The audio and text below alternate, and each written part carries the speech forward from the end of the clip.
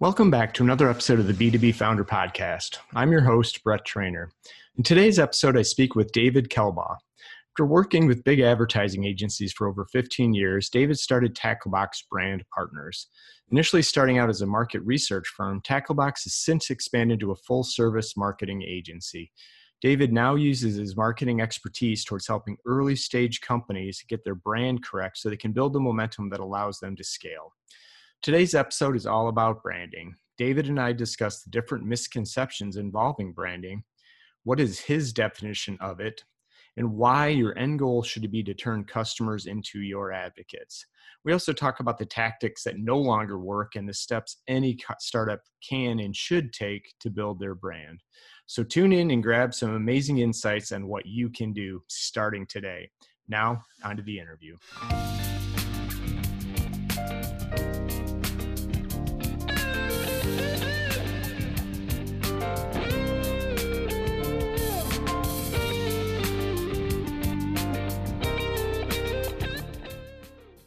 Hey, morning, David. Welcome to the podcast.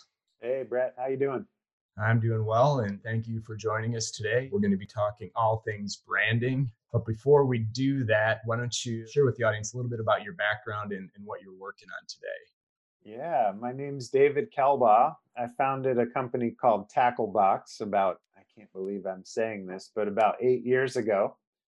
Before that, I worked at the really big advertising agencies for about 15 years or so. Leo Burnett, Ogilvy, Draft. Kind of paid my dues and learned what I could at the big ad agencies. Great experience, wouldn't trade it for the world. You know, I think I'm pretty lucky, Brett, in the sense that I've known since a very early age what it is that I'm going to do for a living. I'm just very blessed in the sense that I've been able to identify it and pursue it like crazy.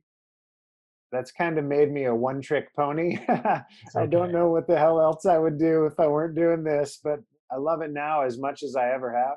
It's rewarding and interesting and exposes me to a lot of different businesses.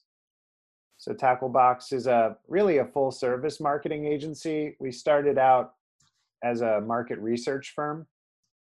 Let's call it 80% research, 20% creativity. And then our clients asked us to start to scale our services. And now we're as much research as we are creativity. We're as much branding as we are ongoing marketing. So the business has grown. I'm kicking myself that I get to do this every single day. And thanks to COVID, I get to do it every single day in my sweatpants as well, which is just an added plus. I'm happy to be here. Thanks for having me. That's awesome. And, some of us are still trying to figure out what we want to be when we grow up. So having that direction early is a good thing. Yeah. And I think having that, I've known a few folks with the agency experience and almost to a person, either they do that for their entire career, or they say, hey, it was a great experience. I'm going to take what I learned and see if I can, works with some other folks. So it sounds like you took the path of, hey, how do I help, maybe smaller companies? You work with a lot of startups, and why don't you a little bit of on who you work with predominantly? Yeah, lots of startups. We really haven't actively chased any what I would consider to be large companies. The ones that we are fortunate enough to work with have really found us rather than the other way around.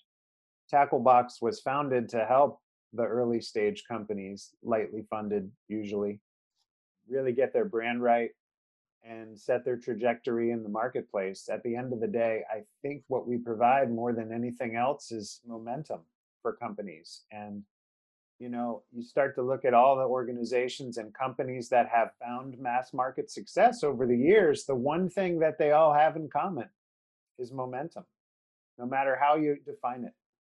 They're making progress. The winds are at their back. They're getting attention, momentum, and they're getting coverage from the press. They're attracting the right type of employees, the right types of customers. Not all customers are good, by the way, right? I think that's a big thing about branding. I tell my team, I remind my team and our clients too, branding is about attracting the right customer as much as it is repelling the wrong customer. Especially, I know, Brett, you've got a real interest in the B2B space, and it's particularly true in the B2B space. The amount of time that a sales team spends chasing the wrong type of opportunity, you translate that time to dollars and you've just lost a lot of dollars. I'd argue now more than ever is important, is Yeah. more important now than it ever has been. I think it's so true. We talked a little bit offline. I've definitely been more of the execution, right? If you're clean with execution, but really, since I've been doing the podcast and started back into the startup world, the value of the employee experience, the customer experience, and it to create. And I love the word momentum because I think that is so true. We see the companies that are growing have momentum, and what I really took away from some of your work is it starts with the brand. And I think we throw around brand way too loosely in the sense of brand, but the way you define it and encourage businesses to look and put brand at the center of all business decisions, if I'm quoting you correctly, You are. it's such fundamentally sound advice. It seems intuitive, but maybe you can help us kind of unpack what your definition of brand and why it is critical, especially from a startup stage as you're trying to cut through the noise, right? Yeah, it's a good question, and you're totally spot on. I mean, even people in my industry that have done this their entire careers, you ask 20 of them to define what a brand is, you're certainly going to get 20 different answers. And I'm not here to tell you that mine is correct, but I'm just here to tell you what I believe, right? Yeah. And so for us, branding is really how is the art and science of being remembered. It's really about being remembered. How should my organization be remembered? How do we get it to be remembered in the right way by the right people? That's really what I think branding is. It's not about conveying the benefits of the product. It's certainly not about logos and naming and all of that. It's about getting your organization to be remembered in the right way by the right people. And in my experience, as many startups as we do, a lot of the founders of companies are also the chief product person, right? Yeah. And so, as they're going to build out their B2B SaaS platform or their candy bar, whatever it is that they're trying to market, they inevitably have to spend the first couple years in their business building, learning, eating, sleeping, and breathing product. And I think, I'm not saying that's inappropriate, it's completely inappropriate, in fact, necessary, but I think in working with the product for 20 hours a day as they do, their brain gets rewired to forget about the higher level communication that needs to happen to make an impact with the audiences that matter the most, right? And so what happens is when the product is finally ready, whether it's for beta or for launch or it's an MVP, they start to build out their marketing platforms themselves. And so what happens is their marketing platforms, including their websites, becomes a sell sheet for the product benefits. And I'll be honest, 40 years ago, that was perfectly fine because it was relatively difficult to start a business. It was relatively difficult to innovate a product. But the barriers to starting a new business and creating a new product have never been lower. So you've got a lot of people doing it. So I challenge anyone who's building a product or a service to tell me that they don't have competitors. That's how easy it is. Every person marketing a product or service has a competitor. And so if everybody is focused on creating the product and they're all creating similar products and then they're using their marketing as nothing more than a product sell sheet, what happens is all of those voices and those brands and those companies start to look and sound the same. So it's very difficult to capture momentum when your brand is the same as your competitors. Sometimes it takes that outside perspective, that alien viewpoint to kind of come in and shake things up a little bit and say, yeah, I understand the what of what you're doing, but let's focus on the why. That's one of the lines of questioning that we like to get our clients to retrain their brain, so to speak. And when they do, of course, Tacklebox is a business that's interested in profit, but more than that, we're interested in seeing the founders' eyes light up when they see their product being articulated in a way that they hadn't yet thought of. That's like the aha moment for us. And if I can continue to experience that moment for the rest of my life, I'll be a super blessed person for Yeah, sure. and that's so good and true. And as I started to think about, this journey with the podcast and doing research and, spending almost 25 years in the B2B space, I thought I had all the answers until when I came down to be easy, just apply everything I've learned. But, talking to founders that, one of the stats that I use all the time is, like only 5% of companies get to $1 million and less than 1% get to 10 million. And I thought that was kind of arbitrary and it's kind of a number. But when I started interviewing some of the founders that had gone past those thresholds, they all got stuck at the same place. The dollar amounts differed, but it was when they were trying to expand beyond their network. So the founders have had success selling to the people they know. And the longer they've been in business, the more people they know, the more their sales. But it's when they tried to expand outside of their network is, even though they did it, it took them 12 to 18 months to figure out how to do it. And some of those companies never figure out how to do it.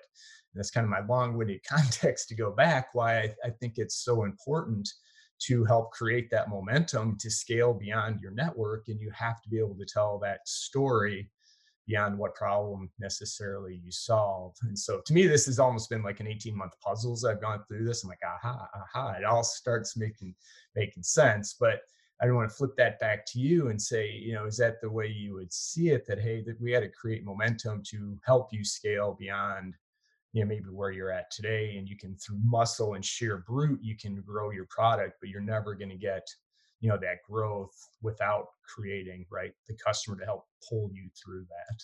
Right. I mean, essentially, you can start to think of customers as revenue streams, of course, for your business, but maybe more importantly than that, your customers are your media plan, right? Your customers are now your billboards. Your customers are your digital marketing team, but you need to arm your customers with a way to easily articulate your company's value and why people should care. You need to give them the whisper into their ear, so to speak. Like, if you were to tell all of your friends how happy you are with our platform or our service, this is exactly how you'd say it. And that's really the role that the brand plays. Because getting customers and repeat customers, to your point, Brett, will get you a decent amount of revenue. But you're really only going to start to experience mass market success when you have people advocating for you in the marketplace. And so the end goal, I think, of us as marketers is not just to make sales and repeat sales, but to transform customers into advocates. And that's really where the brand comes into play. There's another side to it, which is, even having a good product and a good brand is not enough today. You know, you really have to get the word out. And, in speaking with other people that have been doing marketing for 20 years, a lot of them are overwhelmed with the amount of possibilities now, not to date myself too much, Brett, but when I graduated college, it was like print ads, billboards, radio, TV, and maybe there's this new thing called digital. We're not really sure what it is. I mean, you had 5, maybe 6 media channels. It was a hell of a lot easier to spend your marketing budget and sprinkle the dollars across 6 channels than it is across thousands right now, right?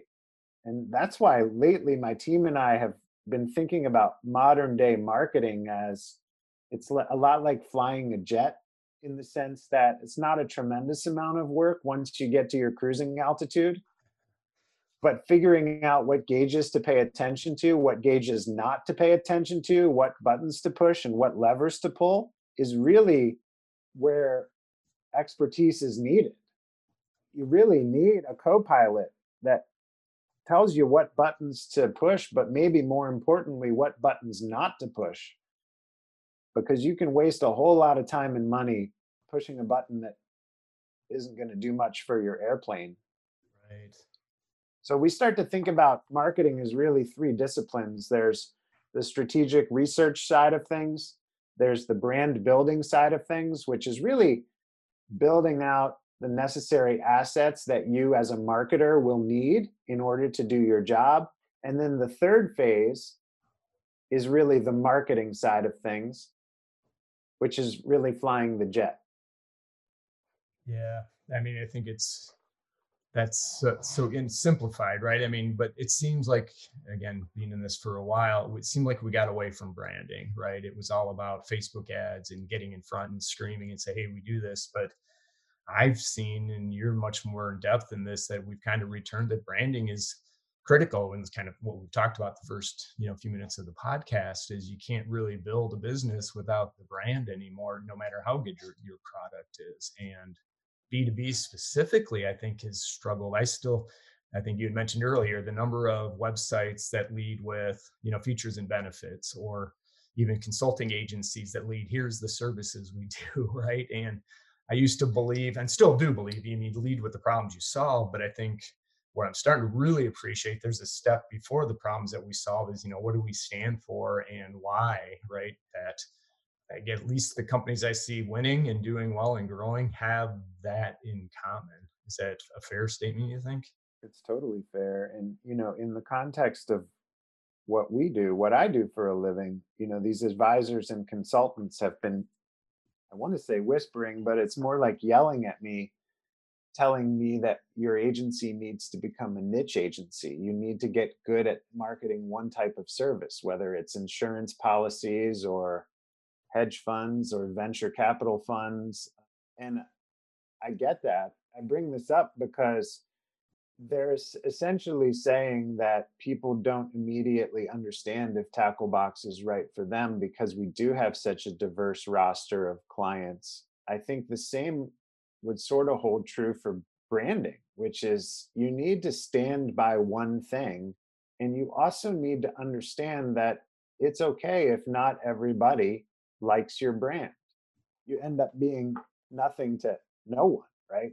Yeah. And I know that's a double negative and probably not grammatically accurate, but I think it best conveys the notion of standing for one thing and standing for it loudly, right? Sometimes in my talks, I talk about selling bottled water, and we could spend $1 million telling people why your bottle of water tastes better and it's double purified.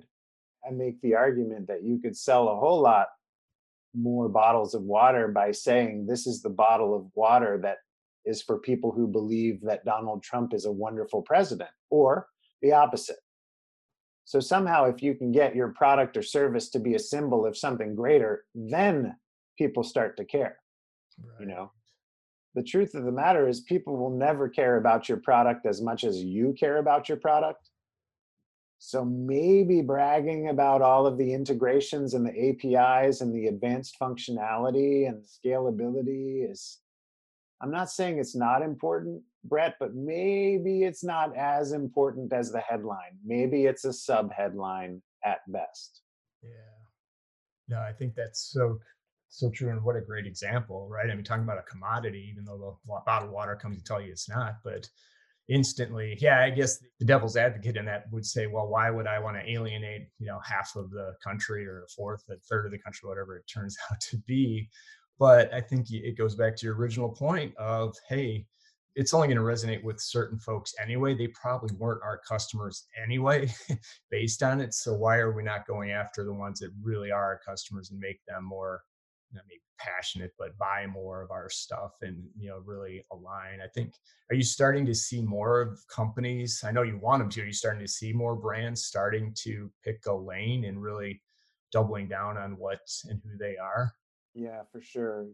There was, you mentioned commoditization a little bit. I think maybe like 10 years ago, this was driven, frankly, by a lot of the venture capitalists out there. They would invest in a company and lean 100% into more performance oriented marketing, right? The cost per click, the Google AdWords, the Facebook advertising. And that was tremendously effective. I believe that you could build a $10 million company using nothing but low funnel performance based marketing 10 years ago. But now that there's 1,000,001 companies entering the space, you're starting to realize that those lower funnel marketing activities are reaching a sort of diminishing returns.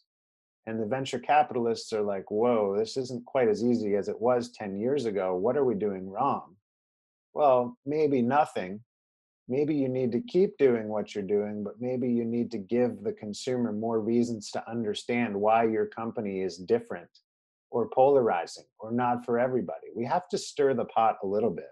Yeah. It doesn't really benefit companies to serve just vanilla ice cream anymore. They need to be more experimental to gain the attention of people and the press, bloggers, influencers. It's just a different game than it was even 5 to 10 years ago, in my opinion.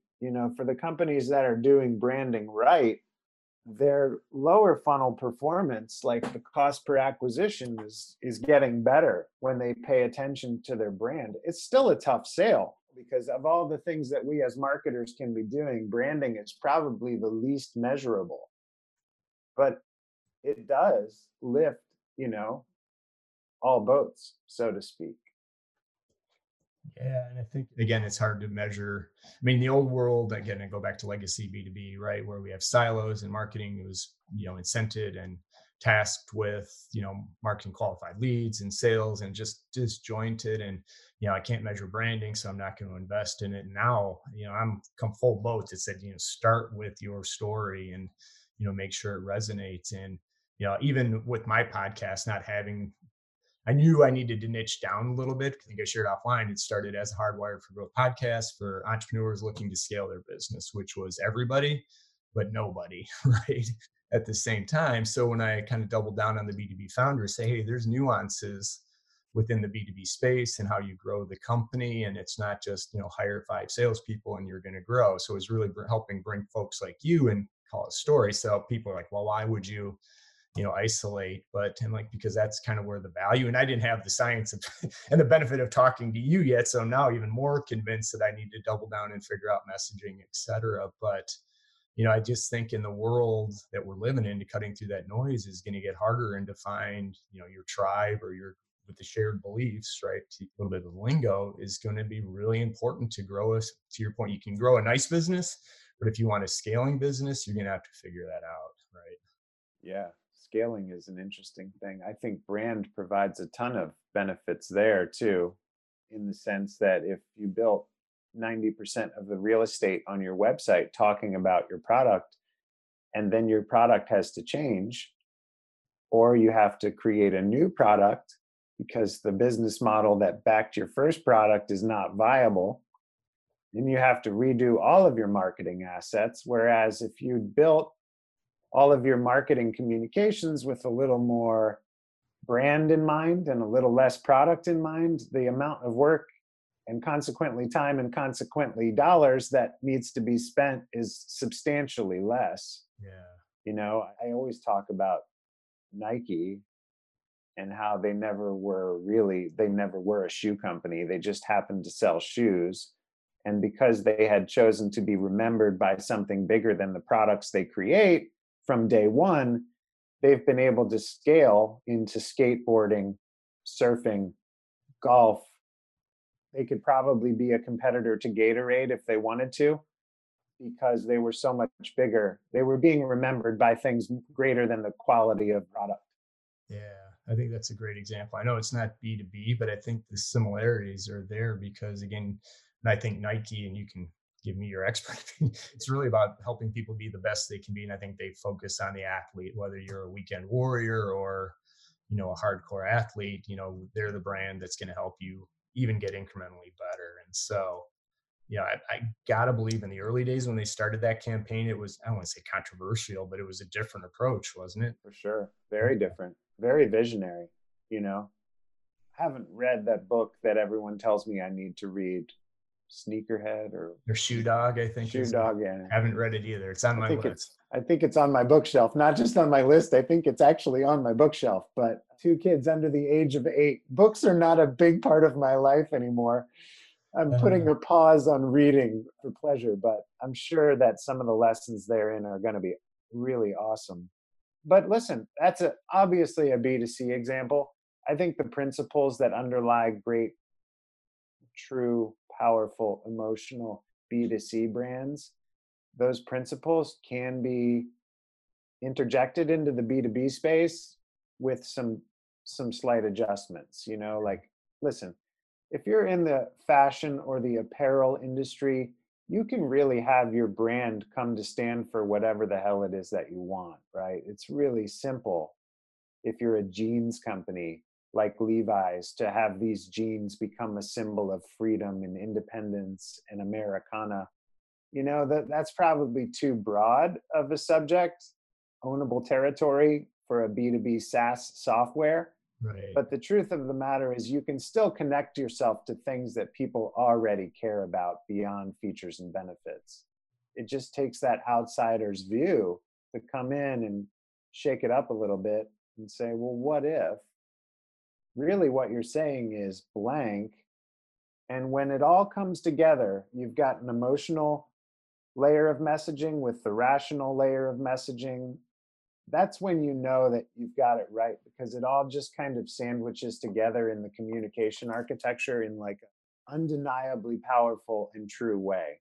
That's when we get super nerdy and super excited here at Tacklebox, is when it all comes together. Well, and that's the whole point of, right. I mean, people listen to this podcast want it to come together. They're not necessarily looking at a solopreneur and a lifestyle brand. It's, I want to build a company that's going to grow. So, I think it makes sense. And just an example, I don't even know if you're familiar with this company, but I would say within the last 10 days, 4 different people completely outside of, each other's network had asked me if I'm familiar with the product Crystal Knows. And it's a LinkedIn, basically the DISC assessment, and it sits on top of LinkedIn. It can go through somebody's profile and basically spit out what their DISC profile looks like and Wow. give you suggestions of how to connect. Never heard of this company ever, but again, 4 people who are not affiliates, nothing to do with it, recommended, checking out this product. So part of my homework is to go back and see what are they doing, right? Yes. Because in theory, there's a lot of things that you can do with LinkedIn to improve, but the fact that that many people from that many different universes were all talking about it, kind of spiked that level of curiosity, especially knowing that our conversation was coming up. Yeah, that's wild. I'll look at it too. Maybe we'll Yeah. compare notes and see what we find. Exactly. So, but I think that was kind of the benefit of how you can create that momentum, Yes.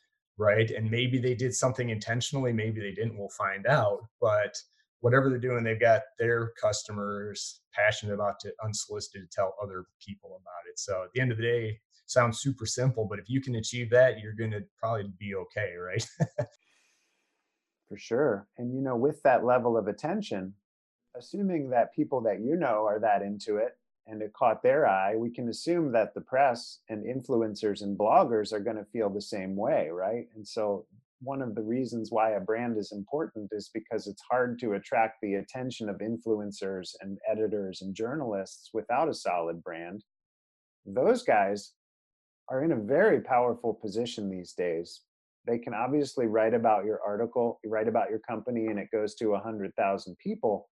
But what falls out of that, and you probably know this, are a lot of search engine optimization benefits. If you get a backlink from the New York Times to your website, you're going to shoot up the search engine optimization totem pole and become a lot more visible, a lot more credible. Plus, you can talk about the fact that you were covered in the New York Times. Right. Instant credibility, Instant, validation, right? for sure. And if you start to aggregate and look at the majority of articles out there, especially in the B2B space, Brett, are like maybe 50% product, but 50% something else, right? Yeah. Something else. What is it about your company beyond its product and benefits that makes it substantial, meaningful, and emotional? If you don't have that part of your story crafted, you're never going to capture the attention of the press. And the press, now more than ever, are super vital. And Yeah. podcasters too. No offense to you, Brett. Like, None take. No, but you're right. And again, where I think I've grown in understanding is, how to grow a B2B company. It used to be, well, we've got marketing and we've got SDRs and we've got sales and we've got customer success. And, we run these campaigns and we try to get engagement. But what I'm finding is a lot of the tactics or strategies that maybe some of the solo brands were doing can be quite effective for B2B brands, from what we would call influencer. Maybe it's now more affiliate or some hybrid of those two, the customer referral programs that we used to take for granted, in the company, and just a lot of different channels that weren't necessarily viable before now are almost becoming central to a strategy, right? Yes, 100%. Well said, for Okay. sure. And like I said, it's again the benefit never too late to learn, right? And Uh, starting to have these conversations. I think that's why turning it to opportunities for startups in the B2B space have never been better. Just because you're taking on some old school companies that aren't going to connect, aren't going to reach as well, and if you're coming in with a new sense of purpose, a new brand, you got a real chance. You just still got to deliver on the quality, but the fact that you can get an audience much cheaper than maybe what it was in the old days of even 5 years ago is pretty exciting. yeah. So, all right. So before I want to be respectful of your time, but I know you kind of talk about kind of 4 steps, right? That a startup or a brand should be thinking about, or a company should be thinking about their brand. Again, highly encourage people to reach out to you, check out your content, but maybe you could just touch on kind of those 4 steps, before I hit you with some of my closing questions. Yeah, I think, the overarching message that's really important to understand is that right now, everything is easier than it ever has been. And when I say easier, I mean easier to execute, less expensive to execute, but it's also more confusing than ever because there are so many options that we as marketers have at our disposal. And figuring out how to use a lot of those resources and which ones, it's really about energy allocation. Where do we spend our time as marketers? Because if we spent 2 minutes a day on everything that we're allowed to do, we would never sleep. Right. And so there's a lot of great resources out there that allow you to uncover what your competitors are doing. There's a lot of very inexpensive ways to get surveys and market research done.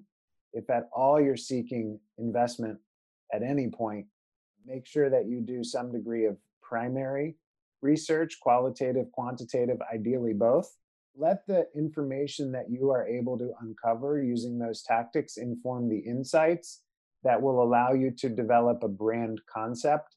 I'm just using that term brand concept now. We're about 40 minutes into it. That could be a whole other topic someday. But if you start to build your brand much like you did your product, you start to remove a lot of the risk. The idea of transforming your product into a brand becomes a lot less scary, right? So you can develop these brand concepts, share the brand concepts with people who are aligned with what you think are going to be your customer. Pick a brand concept and then start to build out your marketing assets, including your website, social media, all of that. Let the brand concept, which has been objectively reviewed by people who are critical to the success of your company, let that brand concept establish your visual and verbal identity. And then it's go time. Then it's building out the assets and marketing. One of the services that we provide that's been more appreciated now than ever is again, in the spirit of being your co-pilot sitting in the cockpit of the airplane, we'll tell you which marketing tactics to turn on and to ignore. And that right there could save clients, depending on what their marketing budget is, that could save them millions of dollars over the long term. But you got to be careful. You got to make sure that your brand is in tip-top shape in order to gain that credibility. I tell our early stage companies, clients, the single biggest thing that stands between you and mass market success is credibility. The truth of the matter is there's companies that have been doing what you do or a variation of it a lot longer. Constantly, I'm reminded of that expression, nobody got fired for hiring IBM. Right. And I think it's really true these days. So what your company doesn't have in years of experience and fame and trustworthiness, you have to compensate for in the development of your brand. And if you're cobbling together your brand using a Wix website and some horribly designed PowerPoint slides, I'm afraid you're just never going to get the credibility that you need to maximize your likelihood for success and maximize the impact that your marketing is going to have as well. If you have a bad brand, think about your marketing plan as really a disseminator of your brand, right? Yeah. If your brand is bad, then you're magnifying it and multiplying it by thousands of impressions a day. This doesn't end well. And when it's not going well, you're tempted to drop your prices. When you're dropping your prices, this is not an enviable spot to be in. If anything, you should be raising your prices over time, not dropping them. Yeah, as they say, it's a race to the bottom when you're lowering prices. You're never going to win that battle. Never, Interesting. never. And the one thing I did want to hit you with that I've heard you say a couple of times is, I don't want to say it's not important, but your logo and your name are probably the least important of your assets when you start, right? You want to maybe unpack that just a 100%. little bit. 100%. Your company's logo and your name, I'm not saying that they don't matter, but most early stage founders and even more experienced marketers tend to think that logo, colors, and names are extremely important. And I'm not saying they're not important, they're just not nearly as important as people say. There are tremendously successful companies with horrible logos and horrible names. The logo and the name actually start to take on the meaning of the branded material around it more than creating the Okay. power. I don't know. People are like, Nike is such a great name and such a wonderful logo. And I'm just not convinced that it is. I think Nike's brand strategy would make a horrible name and a horrible logo tremendously successful because they understand that it's the context that's around the name and the logo that matter, not the name and the logo themselves. I think that's right. I mean, if you started a company called Nike today and you were, half-assed with it, or your messaging wasn't clear, you probably could argue that it was a horrible name, right?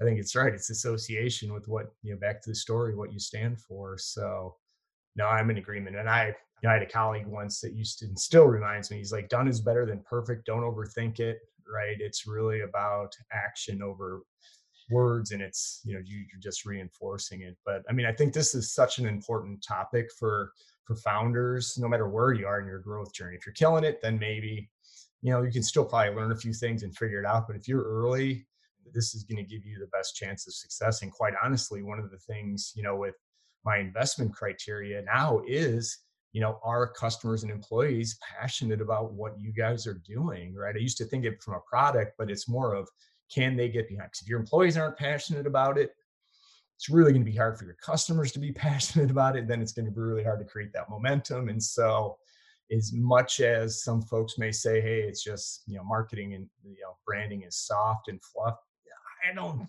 I've come full circle on that and basically said, no, this is could be the single most important thing that you do. Get the product, you still got to deliver, but Yeah, man, if you can't tell the story, nobody's going to know about it, right?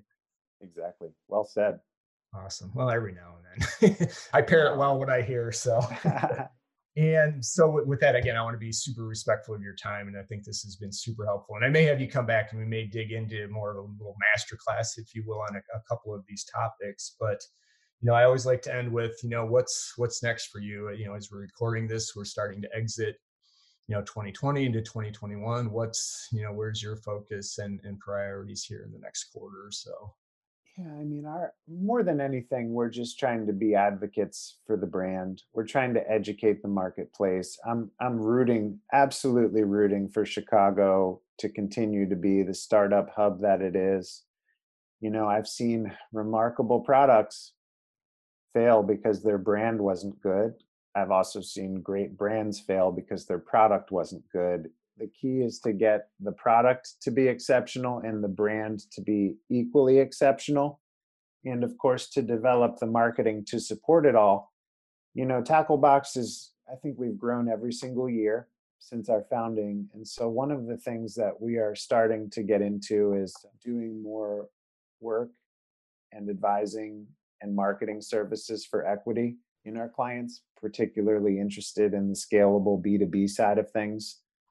So that's a part of the business that we're going to be working on gradually, maybe reducing our cash request buy 50% in exchange for equity of companies that fit our investment criteria. We've already started doing it. I think we've got ownership positions in about 6 companies, CPG companies, tech platforms. We're sort of industry agnostic. That's one thing. The other thing is we're really working hard on creating solution to inject momentum and revenue into the small retail stores that happen to be around my community. It's a shame, Amazon is crushing it, but they're also crushing small business. I think we've found something that, if executed properly, could really sustain, if not get small retail businesses to thrive despite the headwinds. Yeah. So we'll be kind of revealing bits and pieces of that plan through LinkedIn and through our social media over the next few months. Is it going to work? As time goes on, I'm getting more and more optimistic. But even if it doesn't work, I think it has the potential to revolutionize small business, especially retail, even the playing field with Amazon. Even if it doesn't work or it turns out to be too complicated, I think it was a risk and an endeavor worth taking. And more to come on that topic. Yeah, and I think you teased it a little bit with a recent blog post, right? Yes. If I'm remembering right. So it's out on the website. Go take a look at it, folks. And that's what I love. I mean, I love people that are looking not just to grow the business. At the end of the day, you want to grow your business, but what else are you doing, with it? So awesome. All right. So last question, I promise to let you go this time, is I ask everybody, what is one thing that you would highly recommend? And it could be professional or personal. I have a couple things. I think the most important thing for me is that I've blocked off an hour of my day for exercise. I've put on the COVID-15. Let's put it this way. I used to be a medium. And now I'm decidedly a large wearing t-shirt person now. I actually sent all my medium t-shirts to a buddy of mine that's smaller. I said, this is my COVID gift to you. But what I have done is I've blocked off in the middle of the day time to ride my bike for an hour outside. I've spent way too much on outdoor riding gear, but that will make me stand to be committed to it. So every day at about noon or 3, going out for an hour-long bike ride. It is amazing what that will do for your clarity of thinking and mental stability. Yeah, sure. I mean, actually 100% agreeing with you, because I started maybe a few months ago where I'm out at 11:45. I try to block 11:45 to 1, and it doesn't always work that way. But yeah, midday, get out, get to run, work out at the park, anything outside, just declared it. It's amazing how much more productive the afternoon has been when I do that. Because if I don't get out and I'm in here from early morning to late afternoon, then it's not mentally, so I love that. I think that's great advice. I don't know if you're a morning workout person, but I've grown to appreciate the midday workouts much more than the early morning workouts. Yeah, for sure. Well, good for you for doing it. We'll see if we can stick out the outdoor workout thing in February and January, but I'm going to try. We'll see. Yeah, because I'm not a good treadmill inside person, so I'm going to do what I can to stay outside. So awesome. Well, David, thank you so much. And if there's people that want to find out more about you, what's the best way to connect with you? Yeah, just visit our website at tacklebox.us.com. There's an email address that you'll easily find on that website that eventually makes its way to my desktop. So I hope to hear from a bunch of your listeners.